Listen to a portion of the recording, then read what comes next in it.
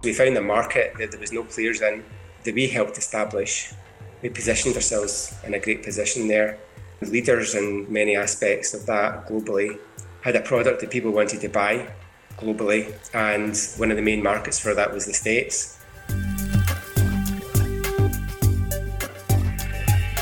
Hi, I'm Kim. And I'm Murray. And this is Scotland's secret space race. How are you doing, Kim? I've got mixed feelings. It's a corona coaster. We've come to the end of the series, but my goodness, have we packed a lot in. We have. We've covered an enormous amount, haven't we? We started off with the Edinburgh Space Data Capital and then went out across Scotland and learned about the huge number of things that are going on, from building satellites through to these new spaceports which are popping up across the country. So it's been a brilliant time. Have you enjoyed it? I have. And do you know, it's been really nice to focus on something so positive and something that's growing, because it's been tough times for everybody. I don't think anyone's had an easy ride of it these past few months. So hopefully we've brought a little bit of positivity into people's ears. Well, yeah. I mean, if you read any newspaper headlines at the moment, people are saying, you know, the 6 months that shook the world. And I guess there are fundamental changes still going on. But what's been fantastic, I'd say in particular in these last few episodes, has been the astonishing spirit of positive attitude. That's been wonderful to hear, and everybody seems to be going great guns. I guess people who are aiming to fire things up into space have to be optimists by definition, right? Yeah, exactly. You have to believe in the impossible. So who have we got today, Murray, to finish off the series in style? We have got who you call the grandfather of Scottish space, but he's only in his mid-40s. I didn't call him that. I said the Godfather. That's different. The Godfather of Scottish space, Craig Clark, who created Clydespace and really has set the Scottish space industry, I think, in motion. It's the company which is most well known for its development of satellites here. So another real coup to get on the podcast, and another brilliant person to interview. He had tons of fascinating insights into the space industry, but also I really enjoyed his perspectives on creating a small company. That was very, very interesting. Yeah, me too. It was so fun speaking to him. And he's, again, such a down-to-earth, humble guy, really easy to chat to. And then he starts to throw in the things that he's working on, and you think, wow, you're actually quite important and we're very lucky to have some time with you, basically. Yeah, he turned up on the call fresh from a workout, didn't he? And so he's like, he's obviously going flat out still. So as the godfather of Scottish space, the first thing I had to ask him was, in 2005, when he started Clydespace, what were his goals?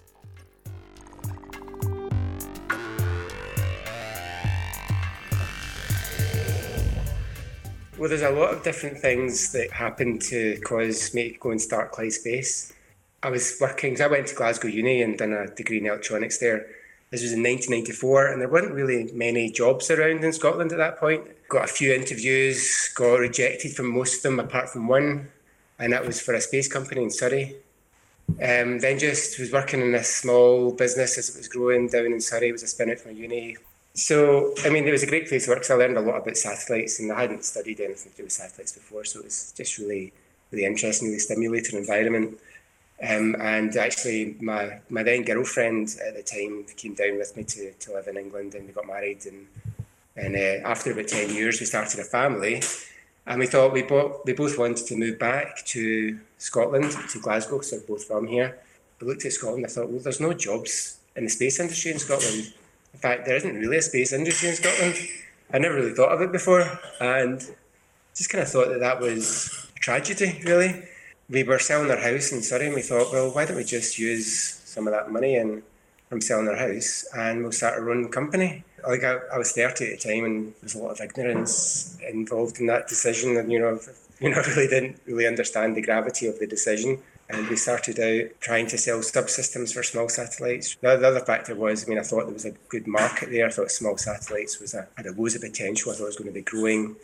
I didn't think there was enough players in the market to really service that. I didn't know about CubeSats when I started the company. It took me 2 weeks to discover CubeSats after starting. So that kind of changed my business plan a bit. The first couple of years are quite fun. Once you start getting projects and like customers and staff, then the prospect of running out of cash kind of hits home. at that point, because then every business has to manage its cash flow and, make money. Unlike a lot of the companies these days, where they'll go out and they'll raise, a few $1,000,000. I had friends and family had invested, so it was like, a few tens of thousands.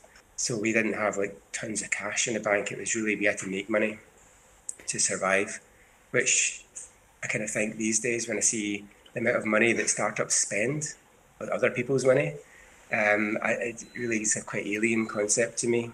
I think so too. I think when you've got that hunger for sales, it makes you a much more efficient company, doesn't it? And you're not answering to anyone either. If you've got investors, suddenly the decisions you make aren't necessarily entirely your own.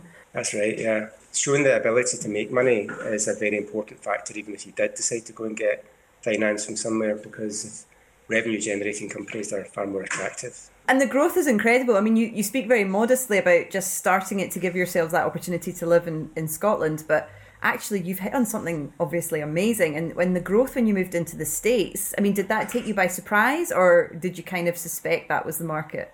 I don't know. I mean, my philosophy about growth is, you have to plan to grow. Every business needs to plan to grow. If you plan to not grow, then you're just going to get smaller. I had some great advice at the start of the business as well. And, unlike most space companies, we based our strategy on product rather than service. So we developed products that we wanted to sell multiples of. And the Scottish enterprise people there that it's kind of coached me on that, and a lot of the grants that we got were really centred around productisation and standardisation, which we're still trying to do these days, even with full satellites, because we see that as a way to make money. It's really difficult to make money on a service contract, which is essentially if somebody comes along and says, can I buy a satellite and it needs to look like this? And you're away designing a satellite and you've got to estimate how much it's going to cost you to do, which is never accurate. And, that's why most space projects overrun. But if you have a standard product and you say, well, you can buy this standard product for $20,000 and that's how much it costs, then the amount of labour, the amount of materials that they cost, how much money you're going to make. So that's what we focused on. And again, this basically comes down to how we managed to grow. So we found a market that there was no players in, that we helped establish. We positioned ourselves in a great position there. Leaders in many aspects of that globally, had a product that people wanted to buy globally, and one of the main markets for that was the States. We started selling to most of the universities. We sold to pretty much every NASA centre, sold to pretty much every DoD organisation you could think of, including we sold some products to South Africa, Malaysia, Japan and the US. It took us about 2 to 3 years to sell within anything in the UK. Really? So, yeah, the UK has been one of the toughest markets for us. Universities don't have as much money as the ones in the States or other places in the world. And the government is really kind of stuck in its ways about how it approaches space. The government likes to, if they need advice in space, they go to Airbus. And Airbus will tell them they need an Airbus product. So it really stifles innovation. That's kind of where the industry, I think, finds itself just now, kind of struggling to kind of break the chains of this kind of traditional approach to space and try something new. The difference with the US is they still have the Airbuses of the world, the Lockheeds and the Boeings, but they've got so much money that the crumbs off the table are tens of millions of dollars, So companies like us in the States do really well out of contracts with the government agencies. Do you love what you do? Yeah, I've had a great time. I have to say, I've had some a roller coaster ride with Clydespace. We've had some really tough periods. I could talk all day about the different stories. Please do. We've had. I don't want to scare people off of starting a company. We need the truth. We need to know how hard it is. Well, I've been at points. This is going back a few years. I've been at points where we're close to getting into administration, and we were working on our first satellite, UCube-1, which is Scotland's first satellite, and we had over half the company working in R&D with practically no money. It was really difficult, but we managed to get through it. And it was just one point we just thought we just had a cash hole we couldn't dig out of. I won't mention which agency it is, but you can probably guess just in case. But I went to the funder of the project and said, look, I need £100,000. Otherwise, I actually said I need £150,000. Otherwise, that's it. And they gave me £100,000 as part of the project, and that basically saved the company. if that didn't happen, wow, we would have been screwed. But I mean, this is is story. Yeah, exactly. So I mean, like you said about making money in a company, if you look at your P&L on a monthly basis when you're running a business, you can think, well, if I can make £1,000 profit, now it might sound like kind of not a lot of money, but the difference between making a profit and making a loss in a business is a massive thing. So if you can make £1,000 profit in a month, and you're going to go on a trip to the States for a conference, and you're going to send 4 people, or you're going to send 3 people, costs £5,000 more to send an extra person, then you send 3 people. I think this is why Scottish entrepreneurs are so good, because we've got our feet firmly on the floor, don't we? We don't get carried away with any of this stuff. You have to. We wanted to, one of our kind of romantic notions were to build, like the Clyde used to build a third of the world's ships, and we wanted to build a third of the world's spaceships in the Clyde. You're pretty close, aren't you? I think we're getting there, yeah. And it's not just Clydespace, but, I think we've simulated an ecosystem. We've got like this organic sort of hub for small satellites in Glasgow especially. And, I think I would love to see that grow more. Well, Murray's got some more technical questions about satellites. He's the scientist, not me. Okay. I was curious about that point that you made around, going to Airbus and ending up getting an Airbus recommended product. And so now, at least in Scotland, there's this notion of agile space and people getting really excited about small sats and their possibilities. I was curious to know, what are the limits? Well, I mean, there's a huge debate going on about, what's the sweet spot for the size of satellite? When my ex-boss from Surrey Satellite Technology jokingly said it was 42, because that's the answer to the meaning of life. But, I mean, I've always, my opinion of it is, I've seen a lot of our competitors start with CubeSats and start to get bigger and start to do 100 kilogram satellites. But if you look at the capability of a CubeSat, so most CubeSats are 3U CubeSats, and they're about 4 kilograms. So if you look at the capability over the last 10 years of that size, it's increased massively, right? And from the point of view, like if you take it, for example, some of our missions that we've worked on, one is just about to launch on Vega. Next month, the launch has been delayed with Picasso. We started working that over 5 years ago. And it's got a downlink, an S-band downlink, which is 2 megabits per second. And that was state of the art at the time. We then done a mission about 2 years ago for Kepler in Canada, and their payload on the same size as a satellite does 300 megabits per second up and down. And then we've got NSLCom, they've got a 6U CubeSat, and they were talking about 1 to 2 gigabits per second. So huge increases in capability in that area, and also other areas like power generation, battery storage, all sorts of aspects of pointing of the satellite. So if you extrapolate that into the next 10 years, then that same class of satellite is going to be able to do even more. All the challenges that come with a very small satellite, one of the main ones are thermal dissipation. So if you've got 100 watts and a payload that's dissipating that, where does all that heat go? Because you've got a 4 kilogram block of mostly aluminium and some other materials. So it's really difficult to get rid of that. So that's one of the big challenges there. There's another good reason to have very small satellites, and that is orbital debris.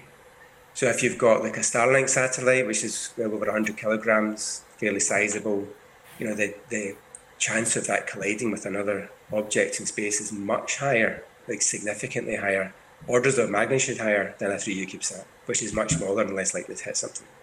Right. Okay. Well, this is going to be a follow-up question. What do you think are the solutions to that, and are you actually implementing them in any of your satellites? Well, the trouble with deorbit systems are they rely on the satellite to be alive, and one of the biggest pieces of space junk is Endosat. It's huge, the size of a bus, and the people who were running the mission decided that they were going to extend its life by about 12 months. After 6 months of this life extension, it died. And now they're having to figure out how to bring it back down. So you can't maneuver it, you can't re-enter it. So that's an example of the kind of problem you're faced with if your satellite's not working, even if it does have a deorbit system on it. Right. And also things like solar sails just increase collision risk because they're so big. Our space agency in the UK has the right approach as far as I'm concerned, and maybe some people in the UK would disagree with me, but I believe that what they do, they're very strict about licensing. They are very strict about deorbiting as well. So if there was somebody had done an experiment with a solar sail, it was a UK mission, and they didn't actually calculate what their trajectory for deorbit was going to be, and they passed through some very crowded orbits and could have easily caused a collision. So it's not just about the launch, it's about the deorbit. You need to be very careful about, when you're coming back down, how long it takes, what orbits you're passing through. So it can be a complex problem. The easiest way to solve this, and again, this is what the UK Space Agency say, is for small satellites, you need to launch into orbits that are low enough that you will deorbit within a certain kind of fixed time frame, and that's usually based on the orbits that they recommend, which is less than 600 kilometres, should be, less than 10 years. Okay, so it's baked into the orbit that you're going to burn up at some point. Yeah. And also, because CubeSats are so light, they deorbit a lot faster, so they don't carry so much momentum in their own orbit. Okay. Not all governments have the same approach. Other governments that don't even have any kind of space policy, where you can go and you could get a license to launch a quadrillion satellites into an orbit and then cause nobody to be able to use space again. So it needs to be a joined up approach, an international approach. The Starlink, all those satellites, is that really sensible to do? I'm not so sure. I do worry about that. Are we going to basically make space not usable in the future if more people do that? I'm very sceptical about the success of these missions, but trying to have a ubiquitous service is extremely difficult. So go from zero to being the main provider for high-speed internet access from space, when that actually doesn't exist, and it's a completely new market, really, if you think about it. I don't see it happening. Most people, I've just had 900 megabits per second put into my house for an extra 15 quid. Gives you a bit of perspective, doesn't it? Most people live in a city where you can get that, So I'm a believer that, space at the moment should be used for more specific applications, and there are loads of them that we can service with constellations of maybe 10 to 100 satellites, and it's a much more sustainable use of space.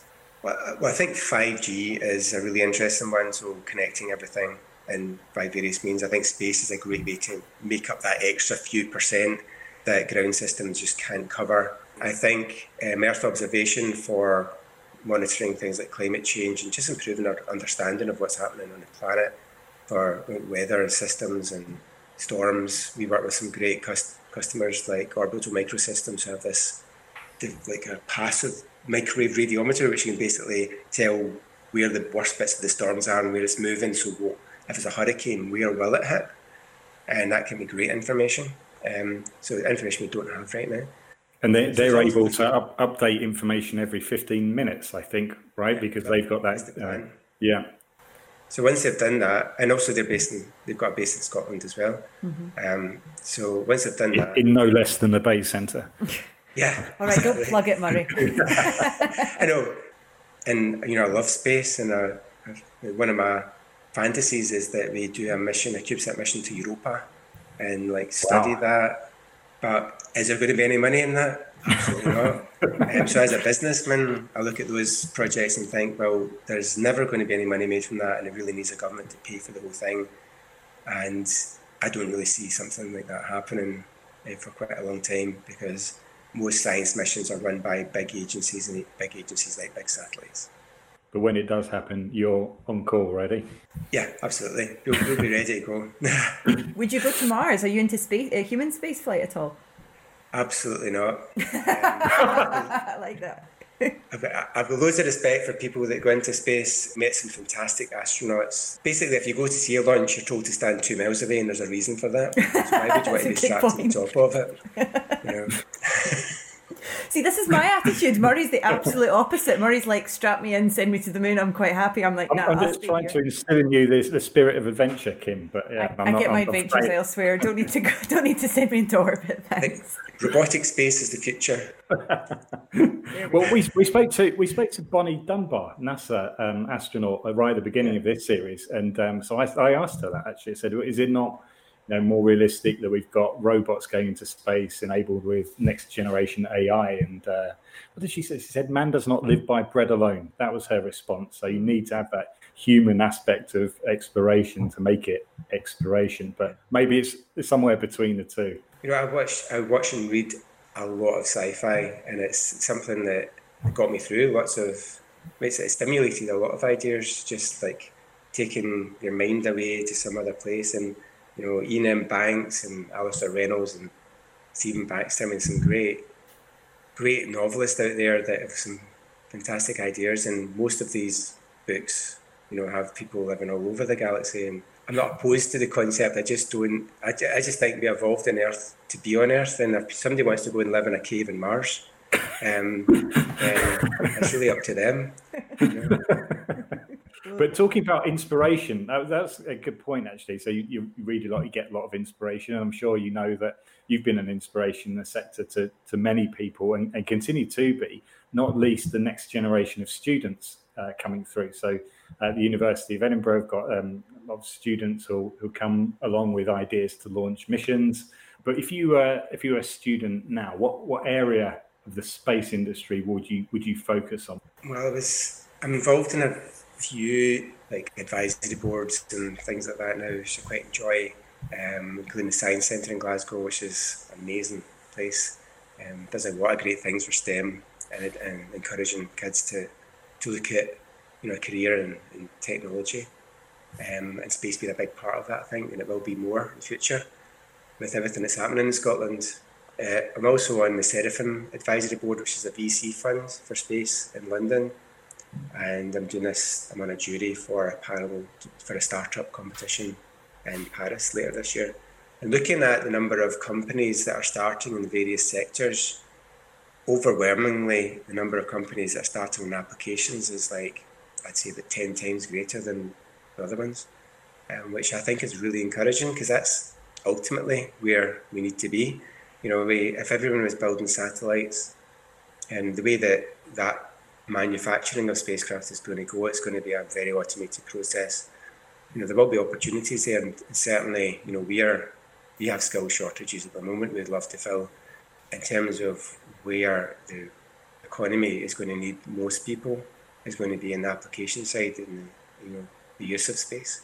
I would recommend most people, and I recommend my kids as well. My daughter's started her higher year, although obviously from home at the moment, and my son's about to start his nationals, and I advise them to keep a broad range of subjects, and you don't really know where you could end up in space. Like most other sectors, needs such a broad range of people in different areas. I've done electronics, software is a big thing, embedded software, control. There's not enough people that know how to control the attitude of a satellite, the pointing. It's a complex area. If you love playing with MATLAB and doing algorithms and try to solve problems that are unsolvable, then I would recommend, do maths or something like that in control systems at uni, and you'll be snapped up if you've got a bit of practical experience with that, because there's loads of opportunities there.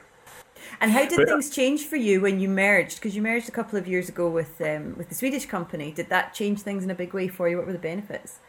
Well, there was definitely a big change for me, because I was the CEO and now I'm not the CEO, which, I think I definitely needed.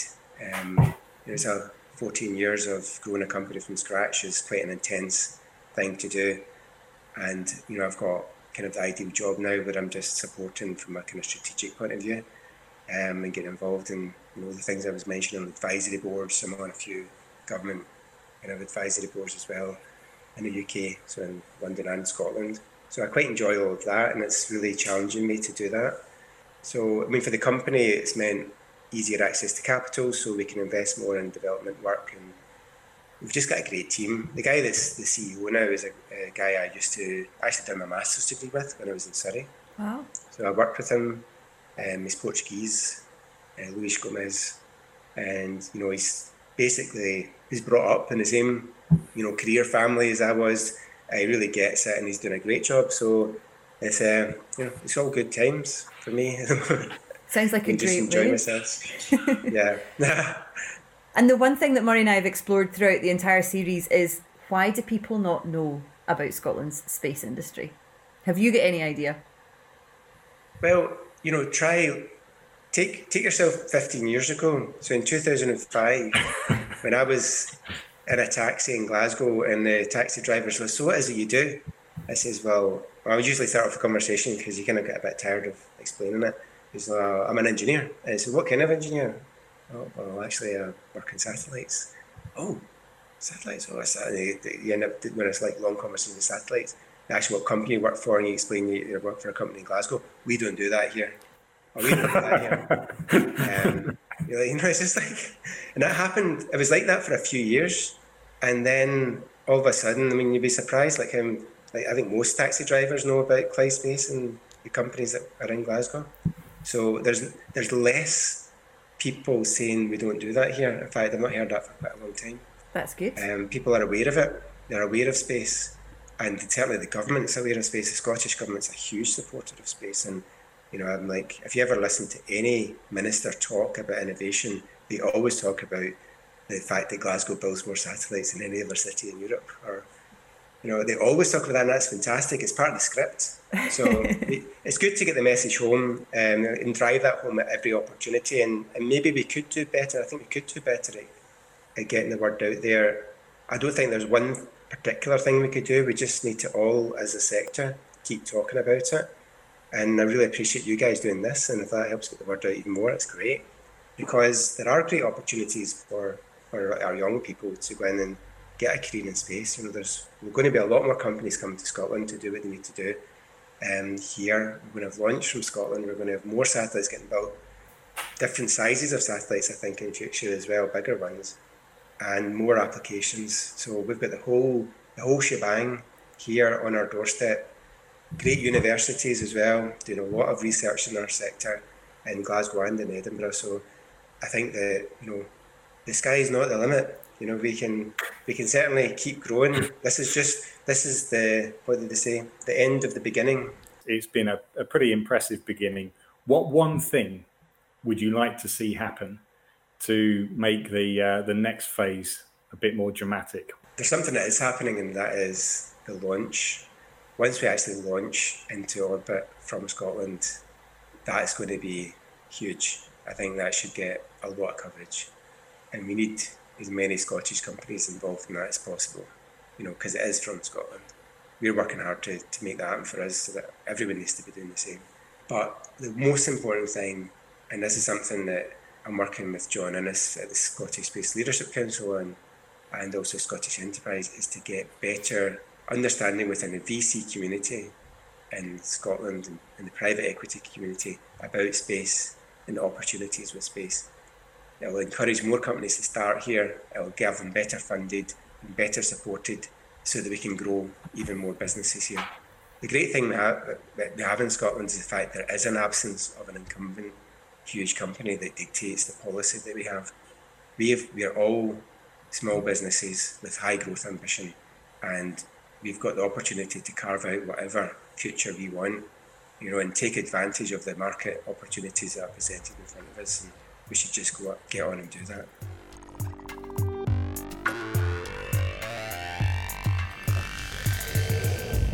Well, that was fantastic, and it's been brilliant to get Craig on the show. And when we started this idea of putting a podcast together, of course, he was the first name that everybody suggested as a guest. So it's fantastic to hear from him. Yeah, and such a nice guy, so down to earth, so approachable, and clearly very involved in all sorts of ways to influence the sector as it goes forward. I mean, we're going to have launch capacity in a couple of years, as we heard in last week's podcast, which you were sadly absent from, Murray. But how sadly you opened it with Murray grudgingly admitting Christina would be better. You were pretty grudging about it. You've got I wasn't at all. I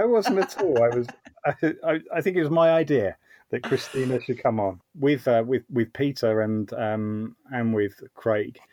It's amazing that you get people who are running companies and they're running around doing enormous amounts of work, and as Craig pointed out, you're often treading really a tightrope trying to keep a company afloat and pay salaries and keep afloat yourself, and yet they're both very passionate about supporting the space industry here and what's going on. They took hour out of a busy schedule to do this podcast. And I love people's attitudes in this sector. And that's one of the reasons I love working in it, is people are just so optimistic and helpful. Yeah, collaboration really is key in this industry. It's something I've noticed over the past couple of years is there's not competition where you think there might be competition, which is always interesting. Yeah, I know. Well, I guess that's what David Alexander was saying as well, is that, you've got different parts of the space puzzle around the world, and so cooperating together, you've got a much bigger opportunity to make something big and exciting happen. Absolutely. And we've got some plans of our own. Well, we are going to have a stint on Radio 4. So if you're listening into this, first of all, thank you very much for listening so far. We're going to have a couple of sections on Radio 4, aren't we, Kim? Yes. And we can't say too much about it at this stage, but it's a bit of a dream come true for me to be broadcasting on Radio 4. But we are talking about Scottish Space, which is always our goal, right? It is always the goal. And the fact that they're picking up on this really shows how novel it still is to people to hear about Scottish Space, which I find quite funny, but I've been in this area for a number of years, so I don't find it surprising. But obviously people are getting excited by what's happening here. When it's out, we will advertise it, but that's our next step. So we have some plans to not just do audio, but do film as well. Yeah, and that's going to be a whole new dimension. I'm really excited at the prospect of doing that. So I just wanted to say thank you to everybody who's been involved in this podcast, so not least the guests, so people who've taken their time, to the Data Driven Innovation Programme who funded this. So thank you to the team there. So that's also the team at the Bay Centre, and of course School of Geosciences, where I'm normally to be found. And a massive thank you to you, Kim. It's been fantastic to work with you. I love the way that you're endlessly enthusiastic about this topic, and you've done a great job in producing the podcast series, and I've massively enjoyed it. So thank you. Me too. It's been really good fun, and I'm excited that we've got bigger plans as well. The podcast has been so good, and it's time to move up a gear, isn't it? We would love you to stay in touch. If you're interested in the Scottish Space Race, please keep in touch with Murray and I. There's loads going on, and we want to keep telling your stories. Murray's on Twitter at Murray B. Collins, and I'm also on Twitter at Kim McAllister. Thanks for listening.